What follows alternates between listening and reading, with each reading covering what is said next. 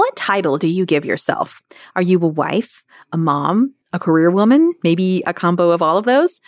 Well, we're really good at finding our worth in our titles. But what happens when those titles shift and change? Who do we become then? Today, we're talking about finding our worth, finding our significance, finding our identity outside of those titles that we're given. Because if you haven't already noticed, our titles are always changing, and that can really set us for a turn, can't it? And we're going to talk about why so many of us, even those of us who have heard about our identity in Christ, why we struggle with believing in the worth that God has given us as His daughters. Such an important topic, so I'm so glad that you are here with me today. Let's get started.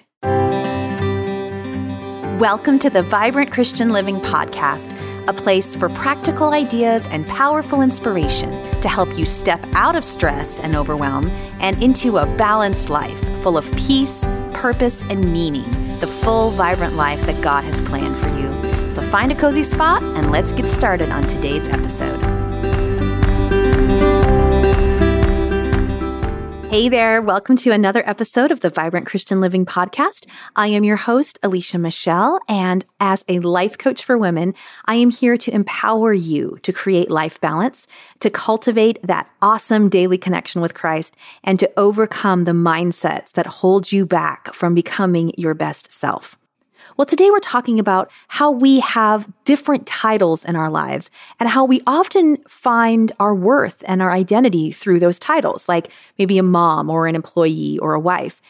It's easy to let them define us, and it makes sense because every day we're playing these roles of these people, but we don't really remember a bigger purpose that we might have or a bigger identity until I've found when life shifts and changes. So for example, maybe we are a mom, but one of our children moves out because, they've gone off to college, or unfortunately, maybe a marriage splits or has problems and you end up becoming divorced. And so you're no longer a wife.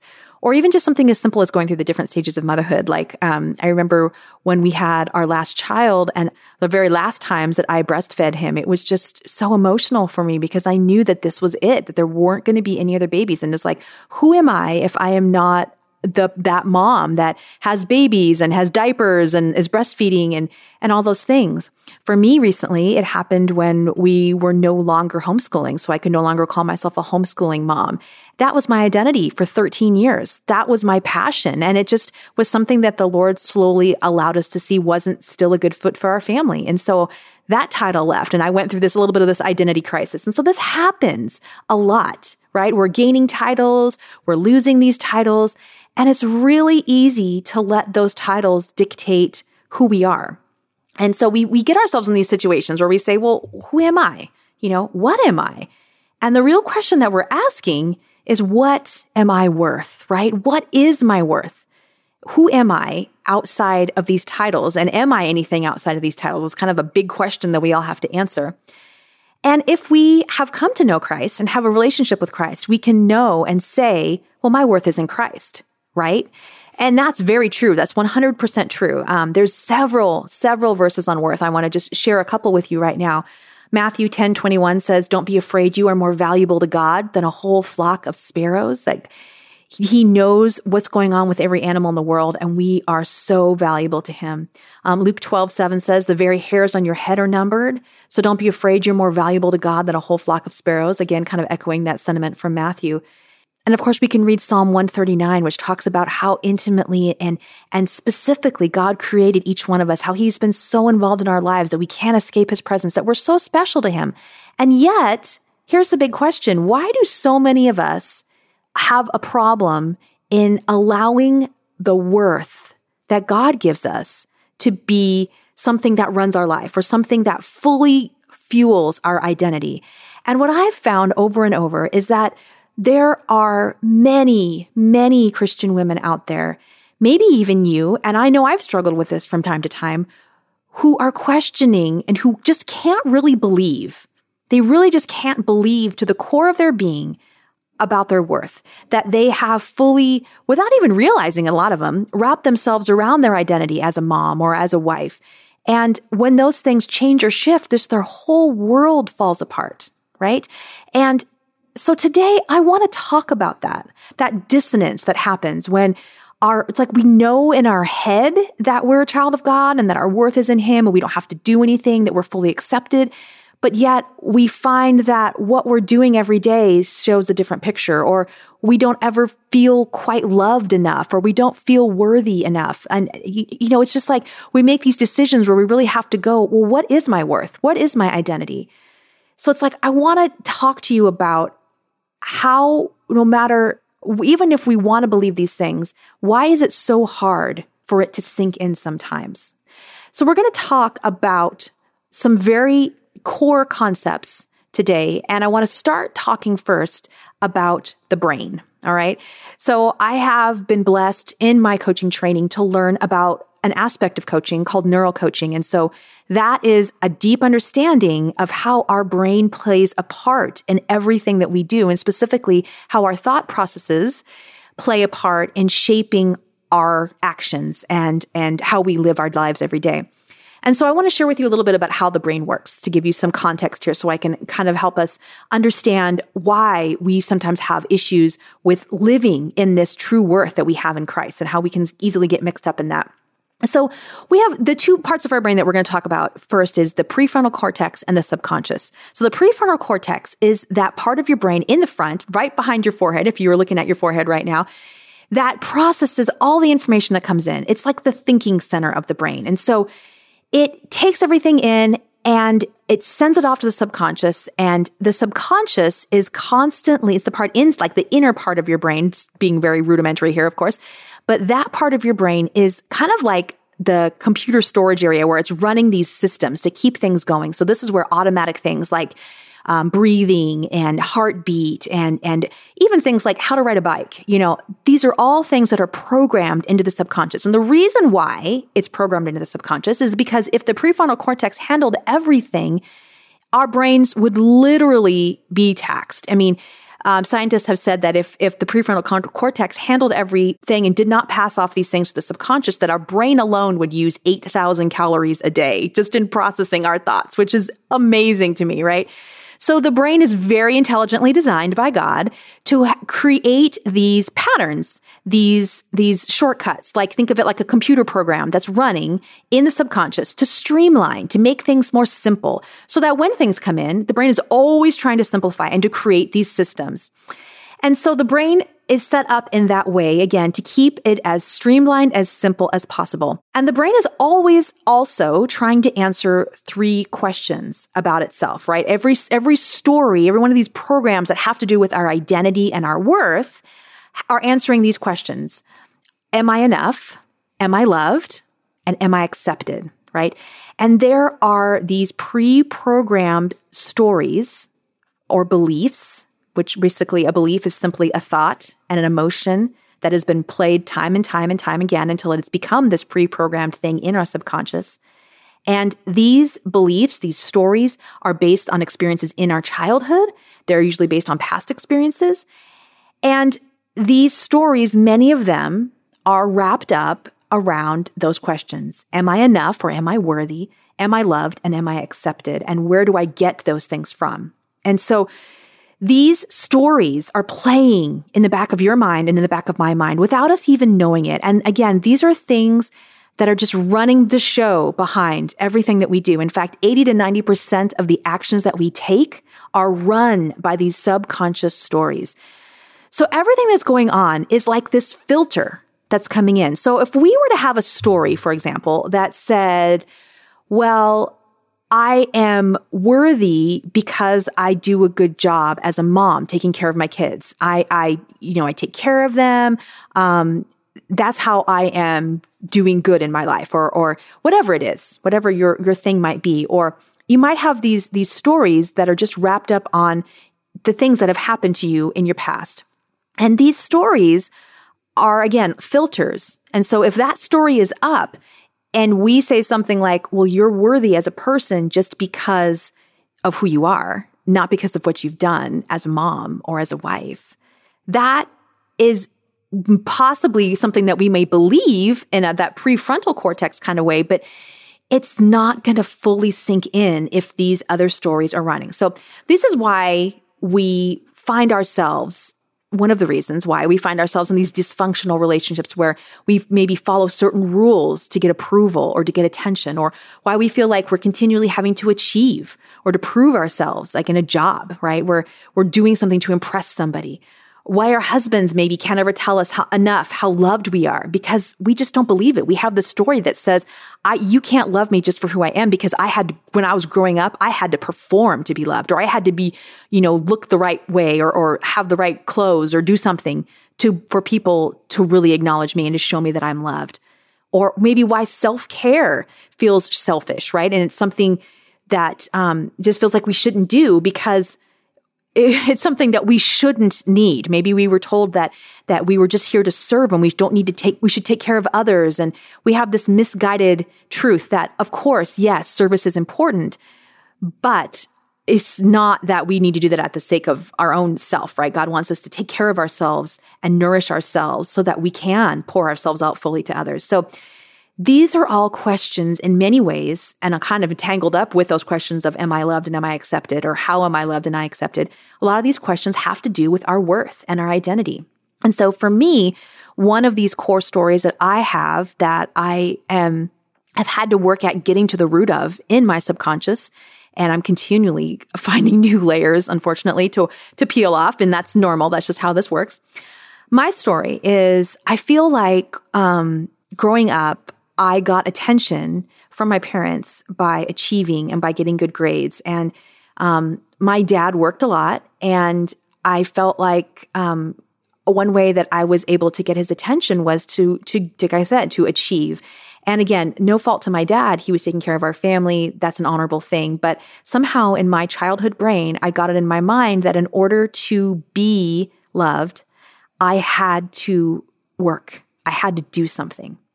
And so this was why I found myself, again, looking back now on it, I didn't know this then, but as a teen, why I wanted to wear designer clothes, why I wanted to be in the popular crowd, because I wanted to feel accepted and loved by others. And I thought I had to do certain things. And again, I wasn't thinking this, but these were the stories I had begun to be built up inside of me. And this was why I always needed to have a boyfriend as a teen, because I didn't feel worthy unless I was valuable to someone else for, whatever reason. I wasn't valuable and accepted just for being me. Now, I was not a Christian as a teen too. That played a big part of it here. But you can see how these stories especially having to do with my worth, with my success, needing to succeed, needing to achieve in order to be valuable, that was always ingrained in me. So it was this concept of being valuable for doing things, not for just being. And so I've been working with my coaches to do a lot of introspection in this area and to see where this came from. And I can see the patterns of it in my whole life. Some of them have been subtle and some of them have been not so subtle, but it's really amazing to go back and to just see that thread played through all these things and how I guess I have attached my worth to my success in certain things or my failure in certain things. And I guess because I learned early on that if I did enough or I did the right things, then I could be liked and even loved by people. I could feel worthy. I could feel whole, right? And so when my coach came out and said to me that I had attached my identity to my worth, I immediately said, well, no, I know who I am in Christ, right? I know my worth is in Him. I mean, that's what we're supposed to say, right, as Christians. And that's what I truly did believe. But what were my actions showing? What was really going on? And what had I allowed to really be what was running the show, right? I found that when my identity changed, when my titles changed, right? When I attached myself to like a work project or a certain activity and that didn't turn out the way I wanted to, or if I somehow wasn't getting enough attention from somebody because in the way that I thought, or my expectations weren't met because I thought I was doing everything I was supposed to. And then they came in and said something that, upset me. I didn't get enough attaboys, things like that. I mean, it's just like, I saw that I felt somehow, if I really was honest with myself, I got down to that core story of, I'm not worthy. That because this project failed or didn't achieve what I thought it was, or because this person responded differently than I thought, even though I had done everything I was supposed to, like something is wrong. There's this disconnect. Again, I am a woman who is obviously well-versed in the promises of God and of who I am in him. And if you are a Christian, I'm guessing you have heard those too, but this is exactly what I'm talking about. This is that dissonance that's in us that we are just struggling with, so many of us, because we have these stories that need to be unraveled and understood.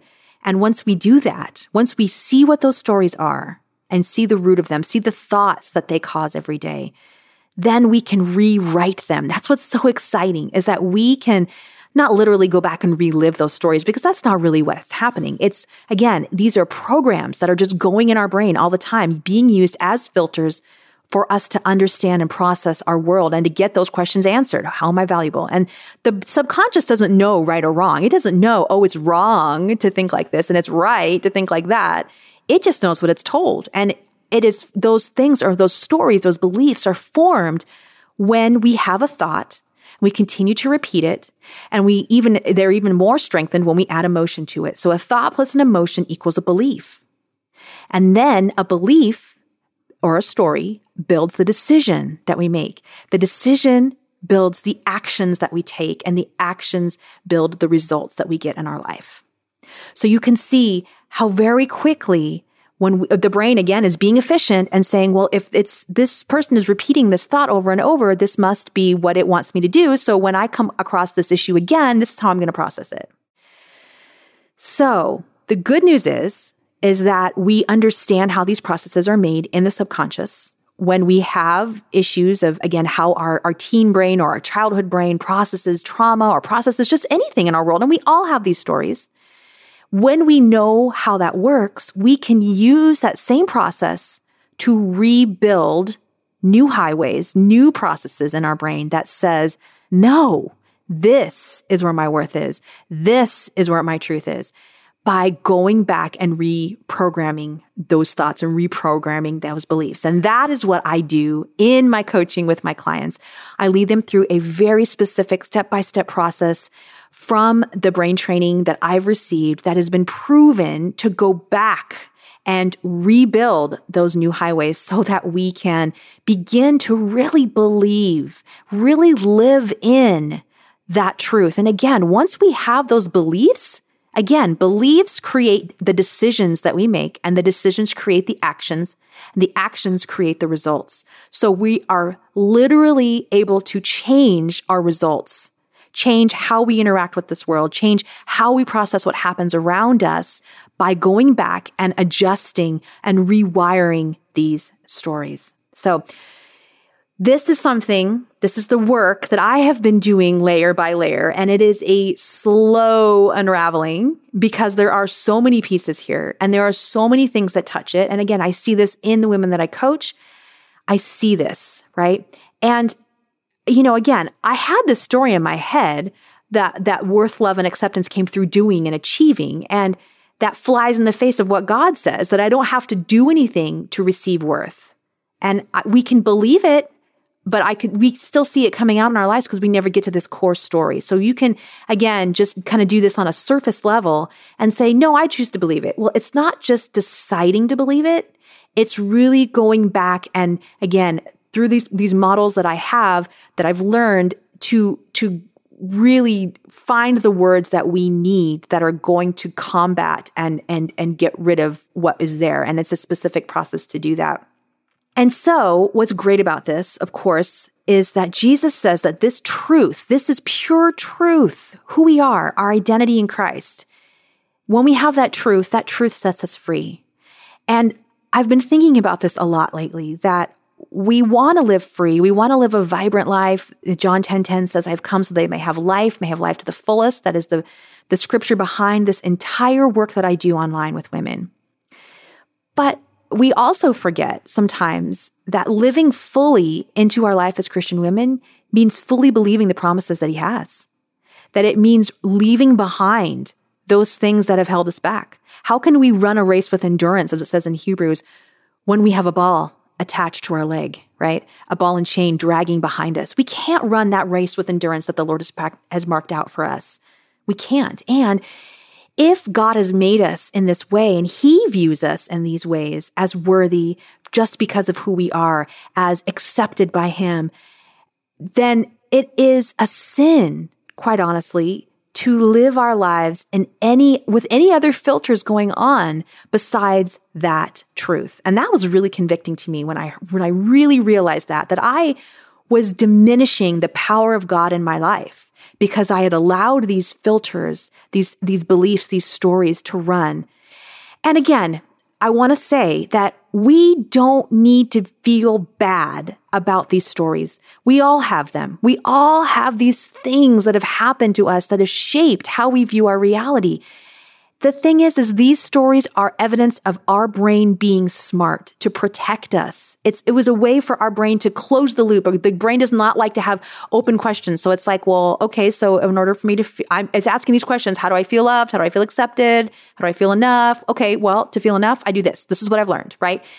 It's always trying to do that. And so these stories were formed as a way to keep you safe and as a way for your brain to just figure out the world around us. And when we were young, these stories served us, right?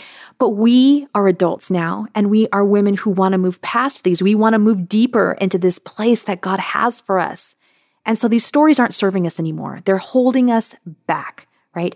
Again, like that race, we got that ball and chain attached to our leg. We're going to do fine for a while, but eventually they will eat away at you. And that's what I've noticed before I started working on these things in my life, was that I felt like I could always achieve a certain level of contentment and success in my life.